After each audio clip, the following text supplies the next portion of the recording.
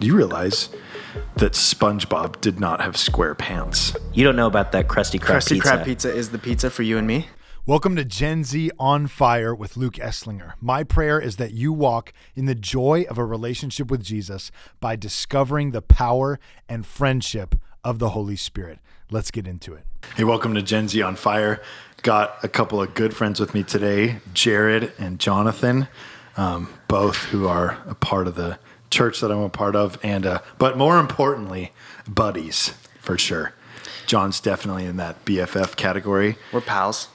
Good pals. Jared's in that. There's an age difference. Jared's in that he's friends with the BFF category. Yeah. Yeah. Like I'm the third wheel. He's John's friend. That's who Jared is. I think a lot of our chemistry comes from the pickleball, the athletics. Oh, that's true. Sports. Yep. Yeah. The competition. Yeah. Would you call me sensei when it comes to pickleball? I wouldn't. I would call you grandmaster. Yeah. That's even better. I was So like, were you trying to think of worse? I was like, what could be like Grandmaster's better than Sensei. What could be like kind of a diss, but then I ended That's up not a complimenting diss. I would him. say no, that was like the compliment of all compliments. I would say you're an up and coming Sensei. Yeah. That's what I would say. You're an up and coming Sensei. Yeah. Yeah. I got mad potential You do have mad in the potential. pickleball skills. Yeah. Yeah. Right. Yeah. Yeah. But I don't know it's quite been lived up yet. no. Well, when's the But- last time we played? Maybe a month and a half, And yeah. who won between you and me? In the last time There's we played? wind, Jared. There was wind that No day. wind. No, There was no wind. There was fair. I would That say was fair yeah. competition. Yeah, you actually did win the last time. Which was like the first time, right? Yes. I wouldn't No. say it. Yes. I would. The set. I've taken games, Yeah. but I want to. If we're breaking down the athletic theory really quick between Jared and me, and maybe even the trio, but Jared is in great shape.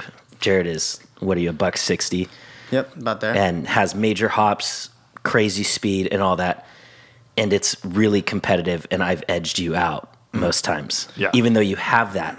So what does that say about my mindset? So let me give some context. Pickleball is a sport that doesn't require serious athleticism. That's true. Right? Actually. It's all about There's a lot of older placement, folks playing paddle. pickleball. When we go play pickleball, I would say that 90% of the people at the courts They're are over 60. 55, yeah. Yeah. So that but we is love actually a fair point. It's good. That is a fair We've point. been whooped by some seniors for sure. That's true. That's Yeah. embarrassing. That's true facts, though. True facts, as opposed to fake facts, True facts. which are very prevalent in the world right now. Fake Yep. facts. Yeah. Yep. Yeah. Can't trust those. I feel like we could talk about nonsense Just weird. for the just entire weird stuff. episode. Yeah. Weird stuff. But we'll get into the word. Jared, I've known you for how many years now? I would say about 4 years. 4 years. Yeah. John talked about your vertical leap, which was the first thing I noticed about you because we had It's actually event really for you. impressive. Yeah. we had an event for youth, and you came and started playing ball, and I was like, dude, who is this kid? This Well, is Jared and insane you can vertical. reach about the same height, right? But Yeah. you're 6'4", Yeah. and Jared's 5'9", Yeah. and you both can reach about the same Exactly. height when you guys jump, which is crazy. It's freaky weird. And then John and I grew up together Yep. in the same circle, and much more recently have become really good friends. Our families have kids the same age and all that. John, I consider to be one of the best young leaders I've ever known. Oh, that's And good. if we could just get him to stop eating cheeseburgers, we'd be. What? We're working on it. We're working on it. I can't believe you said that, dude. He's been gymming in the morning. No, he has. No. Wait a second. You have to at least have a consistent rhythm of going to the gym it's got to be at least 2 months. What was before you the can last qualify meal it. that you ate before you hopped on this podcast? Well, you punk. You bought it for me, dude. It was a cheeseburger It was a really? It was It a was 3 an by In-N-Out 3 burger. A 3 by 3 with no fries. No No fries. Yeah. And for context, we're serious buds. Oh so yeah. I did. Luke. I love- Luke can for sure say that for sure. In and fact, I was expect it. I Yeah. expect Oh yeah. something back from you. Oh, Later. of course. That's so funny. Anyways, one of the things I enjoy about the friendships that I have, even when we go do things like pickleball or whatever, there is not this separate life that we have. We don't have this life where we, serve in a church community and where we're doing these different things. And it's just not this separate life. It involves itself into everything that we do. And so even if we're playing pickleball, like we all are challenged on each other's like integrity and things. And even if we're having like a bad day or something, we're kind of like, dude, what are you doing, man? Like, Yeah. enough of that nonsense. And so one of the things I want to talk about in this episode is this 1 foot in, 1 foot out Christianity that I think affects a lot of people's lives. And I think it comes from a lack of understanding of what Jesus really calls us to step out in. One of the things that I heard you mention recently is seeing my world through a biblical view rather than seeing the Bible through my worldview. Right? Yeah.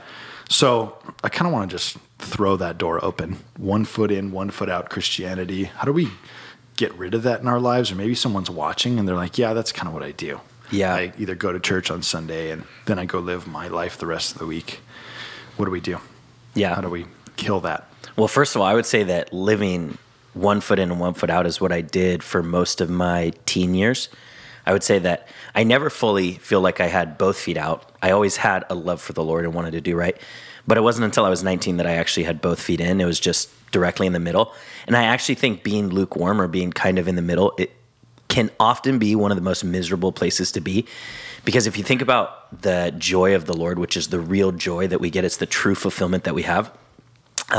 You have that, but then there is counterfeit joy, right? There's temporary joy that we get through the world, or there's temporary pleasure that we get in the world that's really counterfeit. It ends up not paying off in the long run, and it ends up not leaving us fulfilled, but it can be fun in the moment. And when you're in the middle, where you're really not pouring into your spirit with the Lord, you're really not getting the fullness of joy from the Lord, but you're trying to cut off the counterfeit joy from the world, you can end up just feeling kind of in this empty limbo, like you're not fully with the Lord, but you're not doing everything else that everyone else is. And so I would say I felt for sure in that limbo at times, and it wasn't until God really changed my life and I decided to put both feet in that I finally found like the real fulfillment in life and the real purpose. But yeah, lukewarm Christianity, it's a real thing that our culture deals with, and it's not a fun place to be. It's not fulfilling. It actually hurts the people. It's really not Christianity at all, right?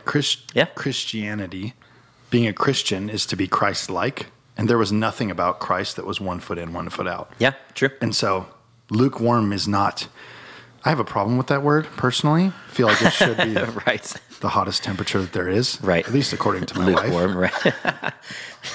Nice. But being 1 foot out, I actually have thought about this recently.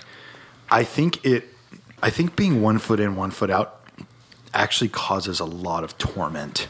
Yep. Because when you are, let's just say someone doesn't know Jesus, doesn't know the reality of God, there's not a level of like conviction there on necessarily knowing what the truth is, and I'm walking the opposite way.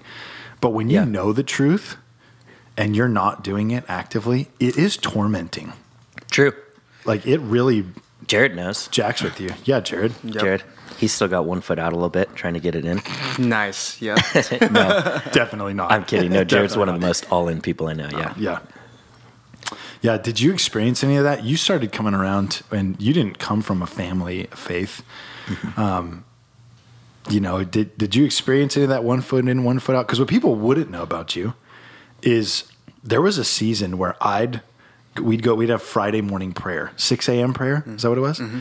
And I'd see you and another buddy show up like every single Friday at 6 a.m. to 6 a.m. prayer, and then you guys would head over to school.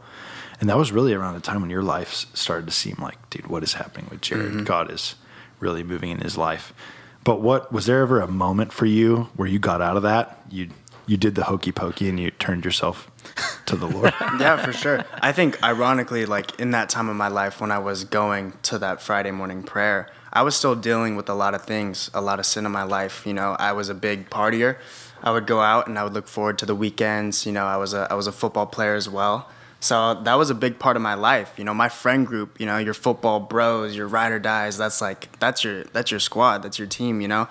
So while I'm really being introduced to the Lord, you know, at the age of 17, you know, 18, when I'm really, being introduced to who God is and what it's like to be all in with the Lord, you know, I'm still compromising with these things. And I think being a lukewarm Christian, you know, we get in this mindset of like, how could I get the best of both worlds, right? So it's like, if I want to, you know, be a Christian, get saved, you know, go to heaven, but then I could still kind of like, you know, dabble and be with my friends over here. But it's like, no, I'm still saved though, and I'm still having fun. So it's like getting out of that mindset and really being like, Lord, like, I need to follow you. And what does that look like? You know, and we think of the scripture, you know, why do you call me Lord, Lord, and not do the things that I say? You know, and that's people that's a lukewarm Christian, right. You know, claiming to know Jesus, but you do the opposite, right? Yeah. And I felt like I was conflicting with that a lot, you know, until there came a time in my life where I was like, you know what, I'm kind of sick of this, you know, and like how you said, it's miserable, right? And I found myself finding temporary happiness, you know, but in the end, it would kind of be destructive in my life. It would be destructive in my family and my friends, and relationships that I had. Yeah. So what I hear you saying is that Miley Cyrus had it wrong. You can't have the best of both worlds. Nope, can't. Right. Nope. She did have it wrong. That's a great show. And for context, I don't know if all the viewers would know this too, but for me, both of you guys are incredibly close to me. Like you said, Luke, you are, us as couples are BFFs and all that. And then us Jared, as couples. Well, you have a wife, I have a wife. You and I are not you couples. Said us as couples. Yeah, you're right. You and I are not couples. We each have wives that together make two couples that together make us as couples. And we're like best friends. You know, you guys were over on Monday night. We love hanging out. We all have kids. We have 4 kids in the same age group. And then Jared is my assistant at the church that we work at. And one of the things that struck me about Jared when I first met him, because I met Jared after you, Luke. So I was in Lake Elsinore for a period of time and then moved back here. And I remember when I first noticed Jared, I distinctly remember the first time I ever noticed him. We were at a conference and I was sitting in I think the second row or maybe the third row, and Jared and his friend Jairus were in the row right in front of me. And just the way that they were worshiping just really struck me. There was something about during worship, and you know, we had maybe, I don't know, 800, 1,000 people there. And yet, for some reason, these 2 young men in particular struck me as there's something about the way that they're worshiping that doesn't feel like they're just putting on a show or they're just getting through a song, but that their heart is to do right before God. And so we went out and we met at a Starbucks, and then from there the relationship continued. But you can tell when when their heart's truly been captured by the Lord versus them going through the motions. And that was something that I noticed right away with Jared, that he was not a half-in type of person, that he wanted to do right and wanted to do it to the fullness. So I thought that was so cool. I think that's probably one of the most important things. You know, it's what is the first commandment says? Love the Lord your God with all your heart, soul, mind, and strength. And you know, if you're a lukewarm Christian, then you're not living that out, right? Because if you really do love the Lord your God with all your heart, soul, mind, and strength, then it's like these things aren't desirable. You know, living in a life of sin isn't desirable. But when you truly love the Lord, and I'm so fortunate enough to be able to caught that revelation of loving the Lord, it's like, man, I don't want to do anything else but love the Lord and serve the Lord, right? And it's fun. It's not this legalistic, you know, weird thing. You know, I'm a 22-year-old, you know, young man, and people are like, man, like that's like a great prime age to just, you know, go out and just explore and figure yourself out. But it's like, no, like I found myself. I found myself in Jesus, right? And that's through loving him with everything that I have, and God was able to supply everything that I needed. You know, all the trials and all the tribulations that I went through, God was able to, you know, be the guardrails for my life and to really lead me on a right path. That's so good. Did you have a surrender moment? Like you talked about, you would come to 6 a.m. prayer and you're still 1 foot in, 1 foot out. I think showing up to 6 a.m. prayer. Yeah, most teenagers do not go to 6 a.m. prayer when they have 1 foot in, 1 foot out. Yeah, what was that like? When was the moment? I don't know. I would say that it just progressively, like the sin became fewer and far between. I don't know if there was that like moment of like, oh my gosh, like I need to be all in. I think of like the time, so I had a girlfriend, right? I was dating her for 3 years in high school. And I remember I've been saved for about 2 years.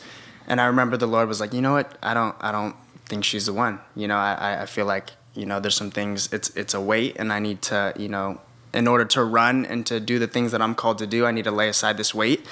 And I remember that was a hard thing for me to let go of, you know, and this relationship that I had was a good relationship, right? There was nothing like wrong. We weren't arguing, we weren't bickering. It was like a good relationship, you know, strong relationship. And the Lord said, you know, step out of this, you know, and I think a moment like that really like showed myself like, no, this is real. Like this, I'm all in. I'm willing to give up something that I love so much to truly follow the Lord and be the person that I'm called to be. So that was about 2 years ago.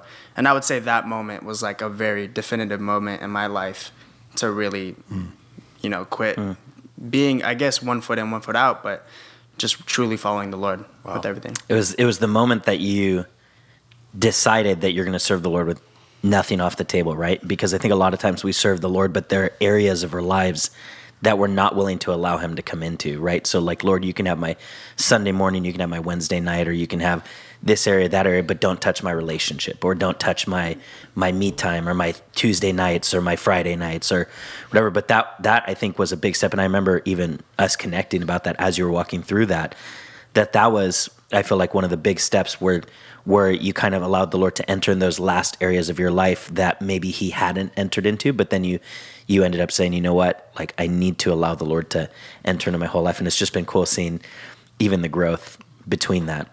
It's been awesome. Agreed. And you have this crazy story of really surrendering to God and God propelling you in some things. And I know it so well because I've heard it a million times. But long story short, like God encounters you at a conference where they're preaching the word, right? And you feel like you got to go on a 21-day fast.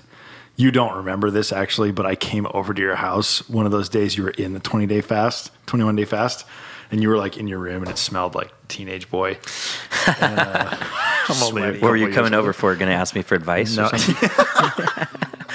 Luke and I are we 3.5, 4 years apart, right around there? So I think I was 19, so you must have been like 23 at the time or something. Yeah, something like that. And I do ask you for advice on a lot of things. No, we ask you. Think so differently than me, which is what I love. But, we ask each other. Yeah, you do this 21-day fast. God calls you in the midst of that to be a youth pastor. There's definitely no position for that. Yeah. This, person in our faith community asks you, hey, come be the volunteer youth pastor all at once. Crazy experience. You start doing that. You ask a volunteer to come volunteer with you. She ends up being your wife. You end up taking the church over after, how long was that? 2 years. So we were the youth leaders or youth pastors there for 2 years before it became the campus pastors. And you were a campus pastor, a lead pastor at 21, right? Yeah. And God just did some things very quickly in your life. It seems to me like there is so much waiting for us the moment we say yes to Jesus. That's right. Yep. Right? Like it seems to me like there is so much that happens to us personally where we're fulfilled and we're full of joy and such. But then God also brings these things into our lives that are like, oh my gosh, if we could tell people what's on the other side of surrender, right, they'd probably be doing it much quicker. Yeah. And maybe we need to be communicating the character and the love of God better in this way to help people understand this is what he did for me. He'll do the same for you. Yeah. And it's interesting. So in my life, I kind of had a little bit of an opposite scenario in some ways than Jared, in that to Jared, like when Jared started coming to the Lord and all that, a lot of it was new. But for me, I grew up as a pastor's kid. So I grew up my whole life, my parents being pastors. And so what I found kind of interesting and unique growing up as a pastor's kid was it's almost like if you picture somebody who's never had access to a hot shower, and then for the first time they take a hot shower, the gratitude they feel on the inside, it's almost like in some ways it can be natural. Like you just feel gratitude, like this is amazing. But how do you teach a kid that's grown up having a hot shower their whole life to really appreciate this, that not everyone has this, and to really be grateful for it in a real tangible way? And I found myself growing up struggling to find out how to have that real connection. In fact, I remember through my teen years, I would see people come to the Lord and their faith was so new and they were so on fire for God. And I remember telling my parents, my mom in particular, asking like, why don't I feel like that? Like why they're so on fire for the Lord? Like I want that, but I don't feel it. But it wasn't until, I was 19 and I was going nowhere. I had 1 foot in, 1 foot out most of my teen years.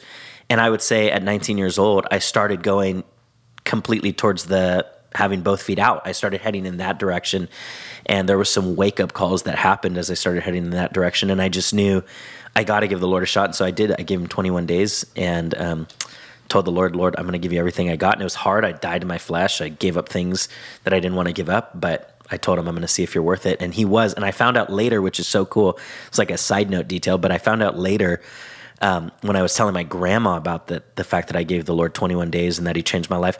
My grandma, so my dad's mom, told me that my grandpa, my dad's dad, when he was a young man, said the same thing to God and said, God, I'll give you 3 weeks. I'll give you 21 days to see what you got. And God, in those 21 days, God captured his heart and he served the Lord the rest of his life. Wow. I had no idea about that until afterwards, but I just thought that's so cool how the Lord's even been working on my family from generations before. But I would say, long story short, everything I had heard about the faithfulness of God growing up turned out to actually be true, because you hear all the time, he's worth it, he's worth it. And I know what it feels like to be sitting in church and you're like, yeah, but I feel this way, or you don't know what I'm going through, or this, that, and the other.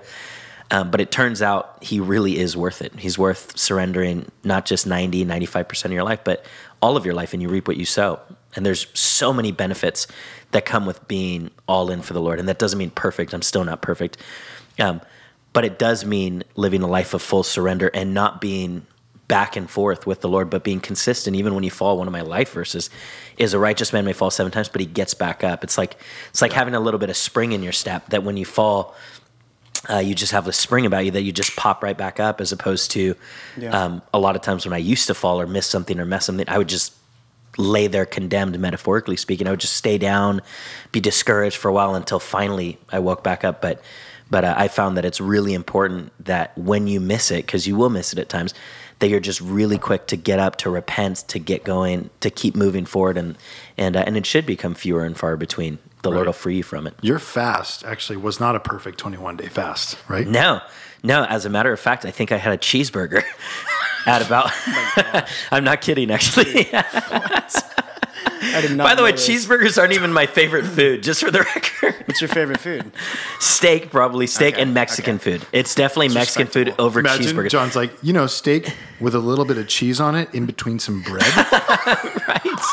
Like ground steak. And some potatoes cut up and fried. Oh, yeah, there we go. Oh, my gosh.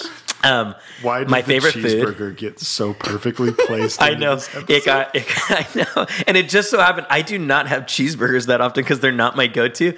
But today, of all days, I thought, Jared, let's go with In-N-Out today.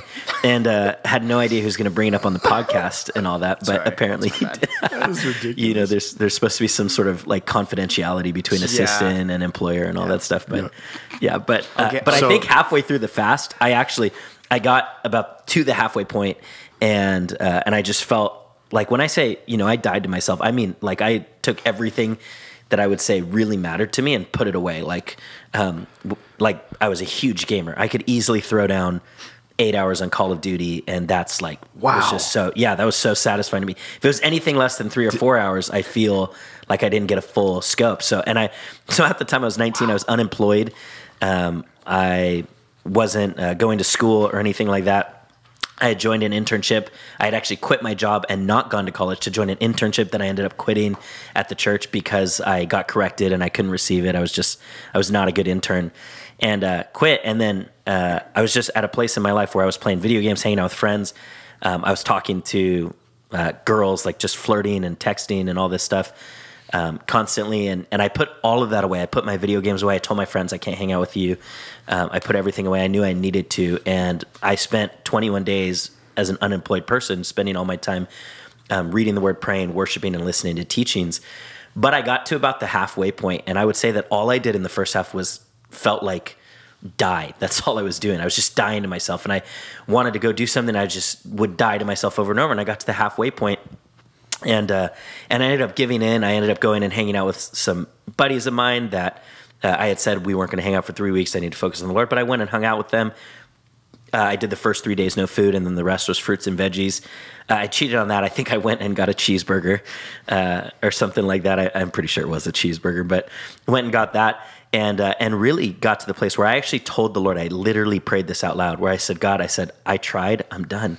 Like I tried, God, I tried to do it right and all that. I was so discouraged that I cheated on the fast and all this stuff. And so I went back to my room and I just prayed and I said, God, I'm sorry. I tried. I really gave it everything I've got. You know, I tried. I just can't do it. And in that moment, I had bought like a stack of CDs to listen to because at the time CDs were still kind of relevant. It was only 8 years ago. What's that? What's a CD? Yeah, exactly. Okay, sorry, really quick side note. That reminds me. So Jared is 22, right? So he's Gen Z. I'm 27, so I'm kind of barely a millennial. Not Gen Z. Although I don't feel close to Gen Z, but probably because I have 4 kids, so I feel like separate culturally. But so he's 22, I'm 27. Somebody asked me like a month ago at church, they asked me if Jared was my son. Stop. We're 5 years apart, and we're walking around because he's my assistant, and so we're walking around together, and somebody walks up and goes, nice to meet you, Jonathan, and all that. They're, is this your son? And I was like, no, this is my assistant. And that can mean 2 things. That can mean I'm either really, really young, or you're extremely I'm old, but do I look? And what would people say? Probably that you're looking old. Yeah, maybe that is what people would say. The only area that I feel like I am kind of Jared's daddy is in athletics and competition. Oh my goodness. But other than that, it's just, that's it. So I just thought that was so funny that for some reason, I don't know. And then like within how did we get on this topic, by the way? It's a tangent, but a few weeks before that, somebody also asked me if my dad was my brother and all that. And we're 30 years apart. Definitely. And if you've seen my dad, that doesn't look like my bro, right? Like, you might be one of the only people that if someone's guessing their age, in the same group, someone goes, I don't know, maybe 20, maybe 40. Yeah, it could be like a really, really wide range. That's so funny. Apparently. So that was the little tangent of what I was saying, and what I was saying was what? What was I saying before? I don't know, actually. I don't know. Dude, none of us, I know the viewers were listening. You're talking about your fast. I was talking about my fast. Well, let me just pick it up in the fast. I don't remember exactly where I was. Oh, I remember because I brought up the stack of CDs. Yes. And I said Jared wouldn't know because he's such a baby. Yeah. And he's so young. Not a baby, but so young. And so CDs were kind of on the way out because this was only 8 years ago or so. But I bought a stack of CDs, and actually I think particularly the reason why I went that route is actually because I just didn't want to be online. I didn't want to be on YouTube and get tempted to just like spend my time watching random videos. So I just bought CDs and DVDs to watch and listen to. That way there was just no chance that I'd get distracted. And so I had this whole stack, and halfway through the fast I was done, and I told the Lord, I'm going to quit. I just can't do it anymore. I fell, I messed up, I cheated on the fast, hung out with friends, went and ate a cheeseburger. And I just kept feeling like as I was praying that prayer, I just kept feeling the Holy Spirit say inside of me, put on the love walk. And I had maybe 10 to 15 different teachings I could have listened to, but I just kept feeling like he said, put on the love walk, put on the love walk, put on the love walk. And if I were to have guessed which teaching the Lord would have said in that moment, that would have been probably the lowest on the list. And I said to the Lord, Lord, I know how to walk in love, God. That's not what I need right now. I feel so condemned. I feel like I can't do it. I feel like I tried and failed. I don't need to know. Yeah, be kind and all. I get it, Lord. But I just kept feeling like this burning sensation on the inside of me. Put it on. Just put it on. Put it on. And so I did. I finally put it on. And the first thing that the speaker says, for the Lord is good and his mercy endureth forever. And then he says, come on, say it with me. For the Lord is good and his mercy endureth forever. And I just started bawling in that moment, and I said it with him. For the Lord is good and his mercy endureth forever. And I was so touched because I knew what God was saying to me. God was saying to me, keep going. My mercy endureth forever. You don't need to give up. You don't need to be done. You don't need to stay in this condemnation. My mercy endureth forever. And so that was a huge pivotal moment for me, that if I would have just disobeyed the voice of the Lord and not put on that teaching when he told me to and just gone right back, I wouldn't be here today. But thank God that he reached out to me and continued to put it on in my heart. And so when I put it on, I knew exactly what he was saying. Keep going. My mercy endureth forever. You don't need to feel condemned. And I kept going. And the second half of the fast was the absolute game changer in my life. The first half was a bunch of dying to myself, and the second half was where God just radically changed everything for me. It's powerful that you didn't need to do a perfect fast. Yeah. For God to answer you and come through for you. So right. And I'm naturally, I know I said that through my teen years, I was kind of half in, half out, but my natural personality is like an all-in person either way. And so I lean towards the tendency of if I miss it in one area, might as well miss it in a bunch of areas, right? That's why, like, it's one of those things that, like, if you go to Chipotle and you're going to eat healthy, you get just a little bit of brown rice, you get chicken and veggies, no sour cream, no cheese, none of that stuff. But if you're going to eat junky, get a burrito with extra sour cream, with cheese, with, either you're going all in or all out. That tends to be my personality. And I have to constantly remind myself, no, moderation is okay and all that. And so even in that fast, my personality is, well, I missed it here. I guess I missed it. And it took the Lord to strengthen me to keep going and to not let that discourage me. Yeah, that's good. I love the persistence that you talk about. Also, as someone who fights with you in the trenches, just as young men, and we challenge each other and we confess sin to each other and we're open about things. What I love about you is that you don't stay in the junk of the mistake that I made. Like, once we've gotten this taken care of, like, we're moving forward, we're making changes. I think there's I really think there's a spiritual thing for anybody, but especially over the young generation, where we can go through these things and we can make big mistakes. And especially people walking without Jesus, they can really go through these mental, dark places and things like that for a long time. What do you think it is about our relationship with God that, and our perspective that we have, that allows us to pop right back up and keep pursuing him? What is the understanding of Scripture we need to have to just pop up and move forward? I think one thing is, sometimes as a Gen Zer, pride is a big thing. We're so sufficient and we think our way is the right way. So I think it's a perspective change of like, no, like, God, I'm dependent on you and I need you, and your strength is sufficient for me to get up and to keep going and to keep, a righteous man may fall 7 times, but he gets back up. So it's like that perspective change of humility and surrender and recognizing that you don't got it all together. And I think that has led personally to my greatest wins and my greatest victories is my surrender and humility and recognizing when I'm wrong and being able to get back up and allowing the Lord to dictate my life and where I go. It's good. Isn't it funny how, like, we don't want to be wrong, but someone who admits that they're wrong, you really do elevate them in your mind. Like, it's really not a turn off to see someone who, like, says, like, hey, I really did blow it. I'm sorry. Yeah. Like, I want to do better. It's funny how, like, we don't want to admit a mistake, except that when people do that, like, you're somebody who does this all the time. Like, and we're, you and me separately when our wives and we hang out together, you're like, we're always apologizing. We're just like, I'm sorry. I don't want to do it. Yeah. And that's one of the reasons why I trust you with everything I've got, because you're so quick to be like, you're right. That was my bad. And you're not holding on to like, no, that was not me. It's really not. For sure. No. And you notice, I mean, I work with some people that there's one person in particular that I'm thinking of that I just noticed when they dropped the ball, they just state it very clearly. Like, hey, that was just my miss. I just missed it. That's my fault. I should have scheduled that better. I should have done this better. And that stands out to me as somebody I can trust more, as opposed to people where you kind of know they didn't schedule it. You kind of know they dropped the ball and they didn't do it, but they don't take responsibility for it, or they make either an excuse or give some reason why it couldn't get done. And sometimes there are valid reasons, but for the most part, there's things you can do to combat those reasons to get it done anyway. And so, I would say that somebody who's humble and admits their mistakes actually earns more trust. And I think people feel like by admitting their mistakes that they're going to lose trust, but it's actually the opposite when you work with somebody that is willing to admit it when they miss it, that they actually gain trust. Yeah. And that's really the sign of a good friend too, right? Like, if you're watching this and you're like, I need some better friends, like, I'm just right. Like, if you first be friendly in that, and like, if there's an issue between you, like, admit that you made a mistake. Yeah. I have to train my boys. Ask him for forgiveness for throwing the toy on his head. Yep. Do you forgive me? What does forgiveness mean? I'm letting you go of this. Right. I'm not going to keep this in front of you. Right. Like, this is important.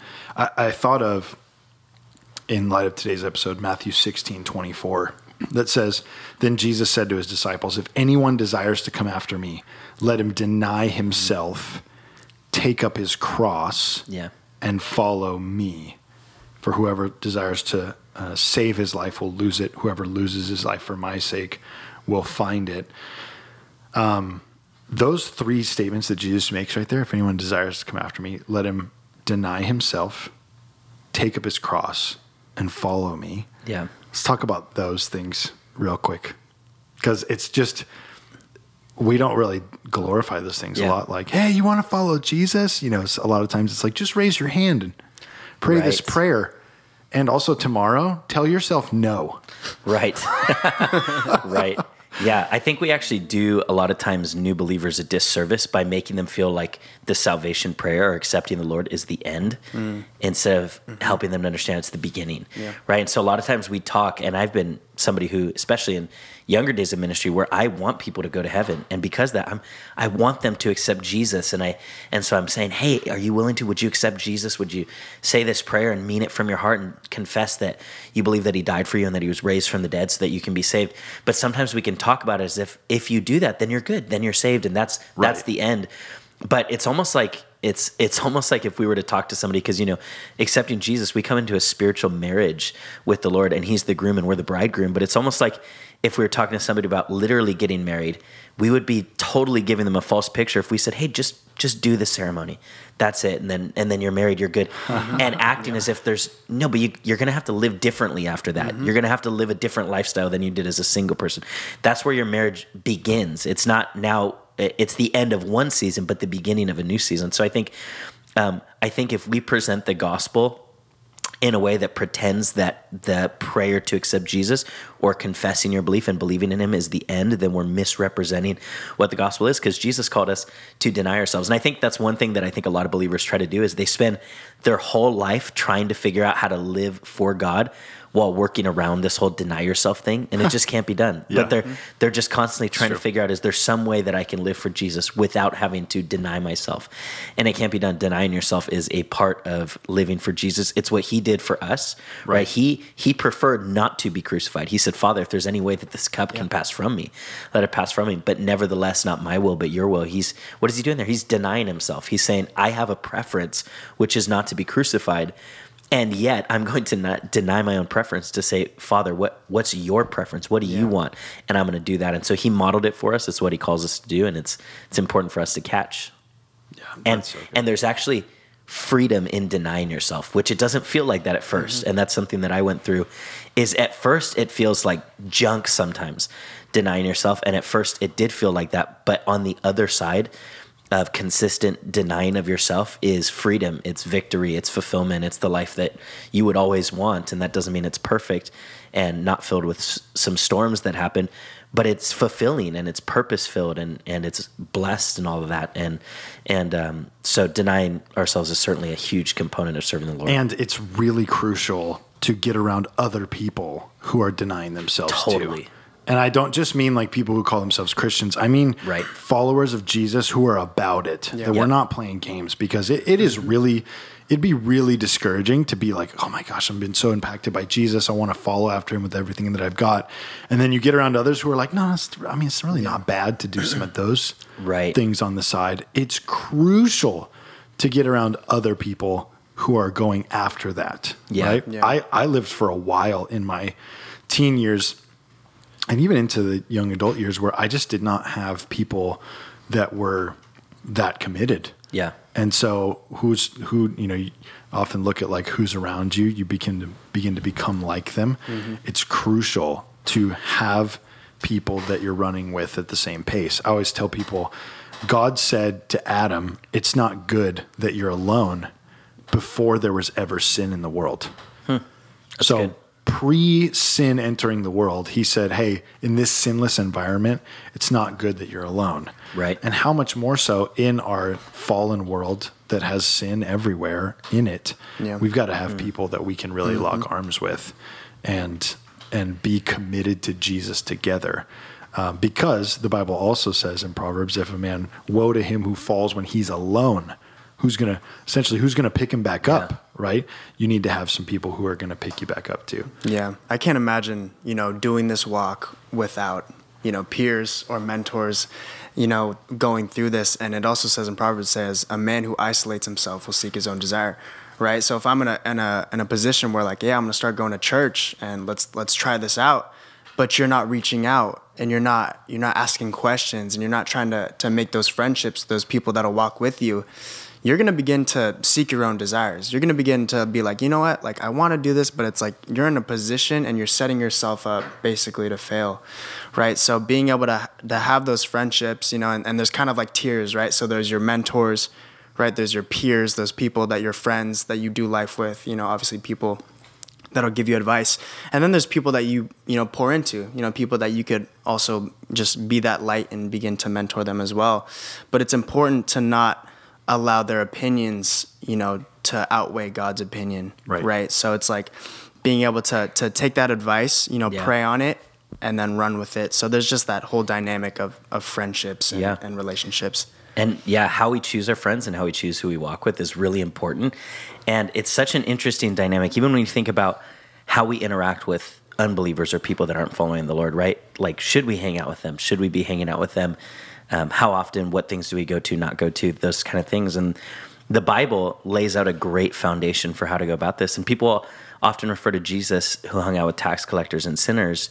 And sometimes that can be used as justification to hang out with people that are going the opposite direction of the Lord. But here's a couple of important distinctions to make. And believers, by the way, should be the most friendly people in the world. We should not be rude to anybody or closed off to people in general. However, Jesus hung out with those people with the intention to reach them. It was purpose-filled hanging out. Jesus wasn't just hanging out with them for fun, and nor was he participating in the sin, but he was hanging out with them to reach them. And sometimes we go through seasons where we simply aren't strong enough to do the reaching yet. Like if your life is first being changed, because it's so much harder to pull somebody up than it is down. You know, if I'm standing up on this table and Jared's standing off this table, even though I'm 2.5, 3 times stronger than Jared, it's going to be more difficult. He still would pull me down. And really, even if honestly, if you put a strong 14-year-old down there, he'd probably yank me off before I'd pull him up on the table, because it's just so much easier to pull somebody down than it is to pull somebody up. And so how do you get to the place where you can pull people up then?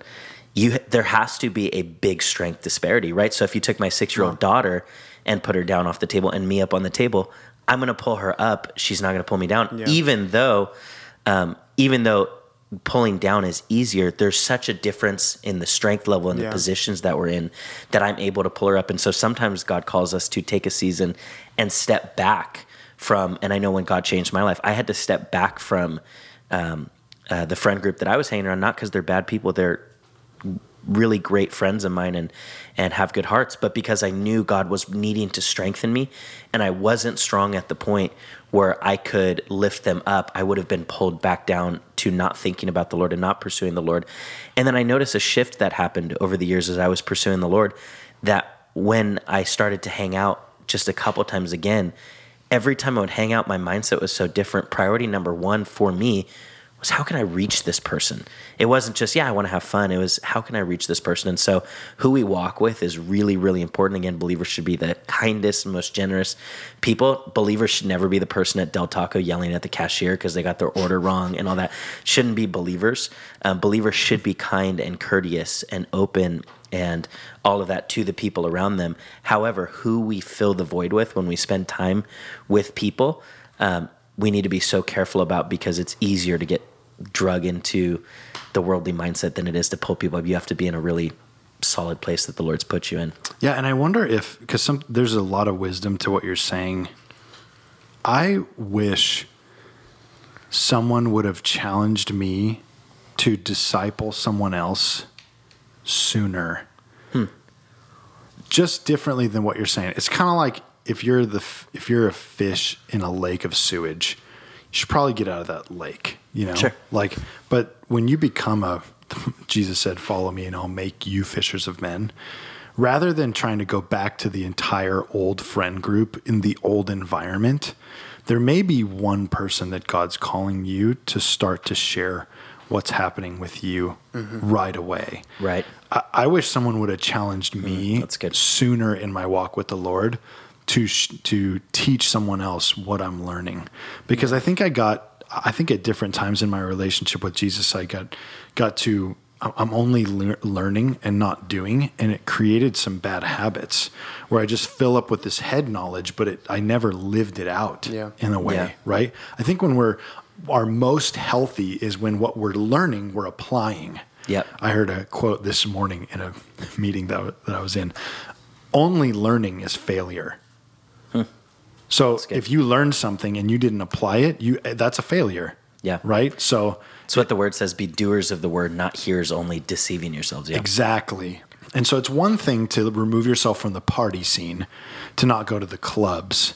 Right. Like, duh, that's just wisdom, right? But there may be someone that you know from your old friend group that you should share with, and you should say, hey, this is what Jesus is doing in my life right now, and this is how he's impacting me. Can I share with you about that? And I think that's really healthy. I think we need to, even if you're a brand new believer in Jesus, you need to share it. If it's only staying with you, it's not like flowing through you. There's, John 7 talks about these rivers of living water will flow through us. Yeah. Well, that means that the water has movement, right? It's not just sitting like a lake, but that there's rivers and something's flowing. So, yeah. And even when God first changed my life, there was a circle of friends that I was hanging out with, and to this day I love those guys.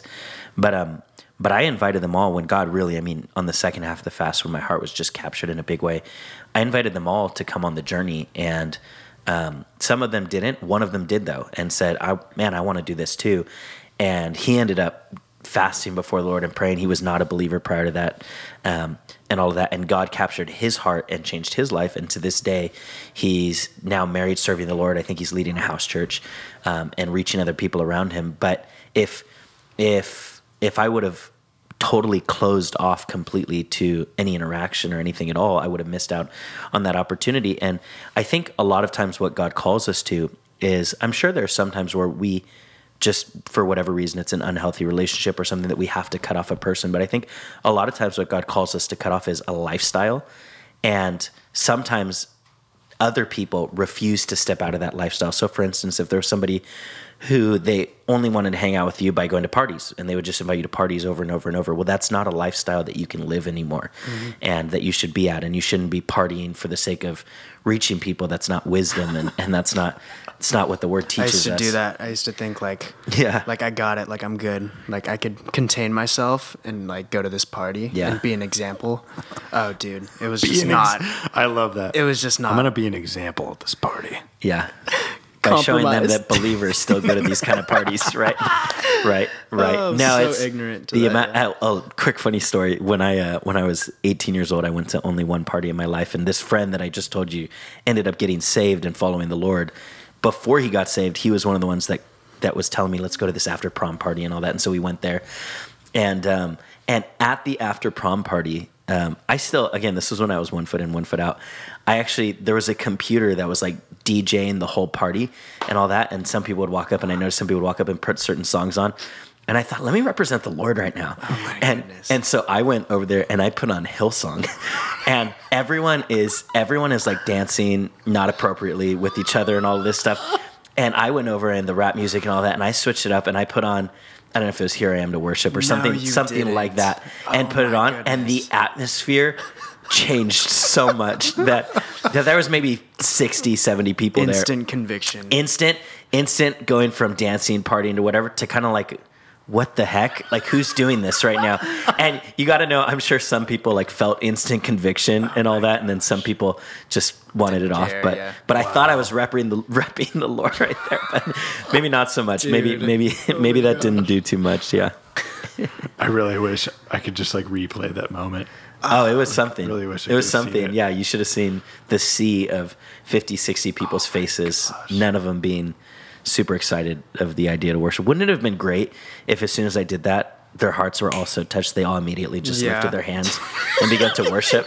Maybe that's how I pictured it playing out, but it's not how it actually played out. Oh my gosh. That's really funny. Yeah, it was something. Okay, so if you were given a closing statement of what to tell somebody to get out of this lukewarm Christianity, 1 foot in, 1 foot out, one sentence, what would you say? I'll go first. Good. I'd say it's worth it. I would Nice. say, okay. Just one No, statement, right? that's it. Yeah. It's worth it. I mean, it didn't have to be that short of a sentence, but that's what you chose. That's actually what I was going to say. Really? But I'll say it in a longer form. Let me think of the right way to say it. The pain that comes with denying yourself for his sake is worth it. That's what I would say. I want to continue, That's but good. I'm going to stick with one sentence. That's what you got to do. Yeah. I'd say, and I see this a little bit in your testimony, but I'd say you've got to give God a full try. That's good. I like that. And now, since it's my podcast, I'm going to explain. But don't you think, actually, when it comes to the giving of money, in the Old Testament it says, "Try me now in this, see if I won't open up the windows of heaven over you." God's saying, like, give me a try. Yeah. Psalm 34 says, "Taste and see that the Lord is good," but you got to give him a full try. That's right. And a full try is even just important to clarify. What is a full try? Well, I think it's a full surrender over a somewhat lengthy period of time. Because even when you think about sowing and reaping, right? We to think that we sow and then we just want to see the results right away. And if we don't see them, we feel like, well, I tried. Well, even as a farmer, if you plant tomato trees, tomatoes do go on trees, right? No, wait, tomatoes come up out of the ground. I'm getting nods no from the crowd. Tomato vines. Just go with apple trees. Vines. Let's go with orange trees. If you're planting orange trees, you plant the seed, and then what happens? Now you have to tend to it and wait, right? That's where the Bible says through faith and patience we inherit the promises. Right. And one of my life verses as well is, "Do not grow weary while doing good, for in due season you shall reap a harvest if you do not lose heart." Yep. And that "if" is a big word. It's saying that you losing heart is the determining factor on whether or not you'll receive a harvest for this thing. So when you say a full try, that doesn't mean like, I gave God a day. I gave God a full 24 hours of everything I got. Yeah. How would you quantify that? Like, what would a try, quote unquote, try be? Like, how long? That's a good question. I don't think this is tough because a try insinuates. I'm like going back on my own phrase now, but a try insinuates that maybe. It's kind of like okay. Remember when we were teenagers? Actually, they still use it. It was the Proactive face wash that was like the first big thing that was like to get rid of acne and all this stuff. Like if you just did it one night and you were like, "Oh, it doesn't clear up my face." Right. Well, that would be stupid. Right. Like, you've got to give it enough time to actually let it do its work. Right. And so I think what you're implying here is like, don't just say you went to church once, like, "Oh, I've got to try whatever." Right. But you really have to go for it. And I would also say it's really complicated if you're trying to quantify and determine how long, because everybody's in different seasons. Some people have more history and habits that need to be broken, or bondages that need to be broken off, than others. Some people, when they give God a try, they're really all in and giving him everything they got, and some people are mostly in. And so it's hard to determine like a specific number. Like if you were to try to say, well, how long should we wait for the promises of God? Well, Abraham waited 20 plus years before he saw Isaac, but did everybody in the Bible wait 20 plus years before they saw the promise? No, some people didn't. Yeah.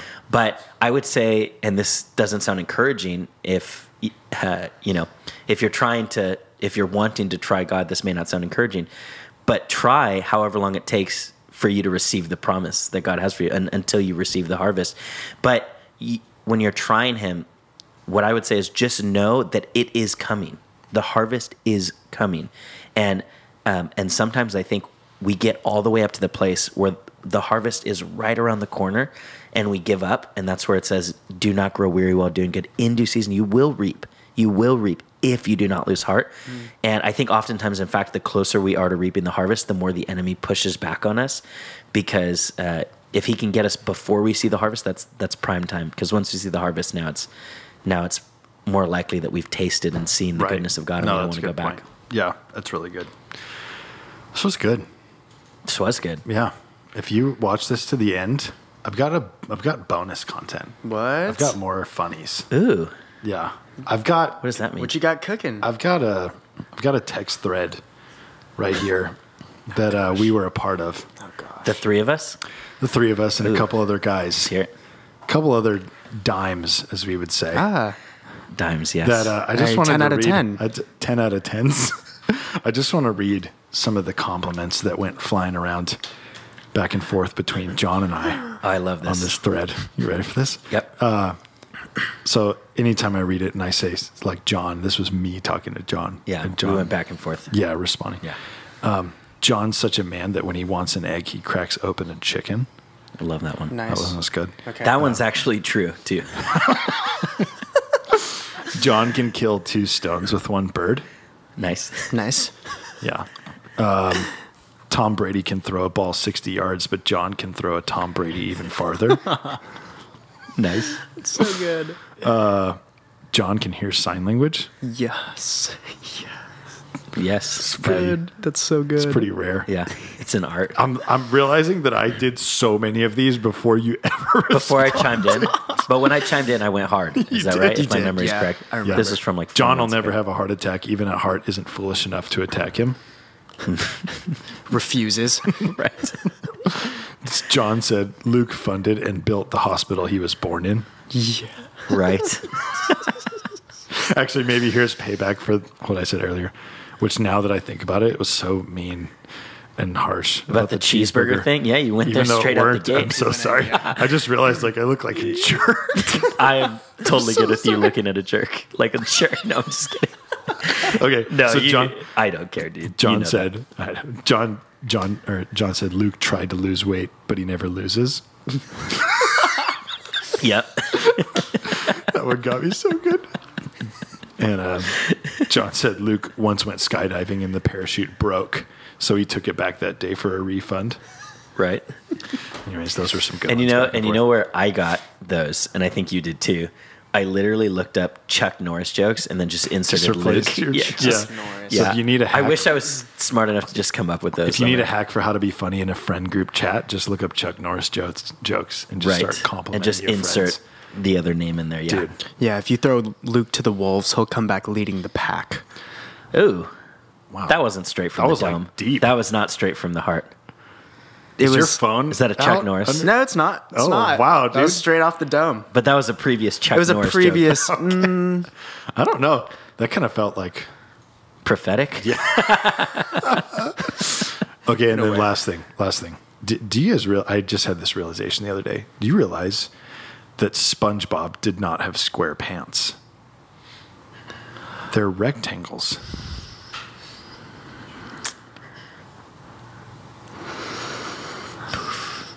We need to leave right now. I would like to. Have you ever thought about this? I haven't thought about it. I think his pants are squared off. Could you say that? No. Would you say that rectangles? something has a Completely 90 it's degree a rectangle. Yeah. If something has a rectangle. 90-degree angle, That doesn't- no, squares have 90-degree angles. That's what I'm saying. I'm saying just because it has a 90-degree angle at the corners doesn't make it a square. Like Would you say this table is squared off at the ends? It would they need- were not thinking this that. all sides. In order to be a square, all sides need to be even. Yeah, but It's not it- determined by the right angles. Does something? But in order for something to be This is not squared justification. off, We've been lied Do to. outsides Is my need to be point. even? We've been lied to. What if He really is rectangle SpongeBob pants? Rectangle Pants. And someone just went, you know what? That just doesn't roll off. It the doesn't tongue. roll. It doesn't roll off. You'd have to shorten rectangle and just. What would it be? Rectangle pants. What would it be? Don't go there. No, dude. it's cool. It's cool. Rectangle. You've never thought about this, have you? I've never thought about that that. they're no. rectangle pants. No, Never. I haven't thought about that. We should. You know what we should do? We should find the information of the creators and we should challenge them Yelp. to an open debate on this. Read a crazy in detail Yelp review. I was trying to be the devil's advocate to say defend them, saying maybe they meant squared off, but I think you're right. Yeah. I think they just lied. Yeah. SpongeBob, was that even your generation? Of course. Was it? I'm But a- like the I'm a- tail end, like you watch the newer episodes. I bet you don't know about that Krusty Krab Krusty pizza. Krab pizza is the pizza for you and me. Yeah, but you know that as a Krusty rerun. You weren't there when it Krab, first came out. Yeah. Pizza is the pizza, yeah, for you and me. That Okay, will be okay. the intro of the episode. Thank you. Appreciate that. Anyways. Hey, thank you guys for joining us for this episode. Really hope you got some good practical tips. Would love for you to share this with your friends, like, subscribe, share, whatever you do with wherever you consume this content.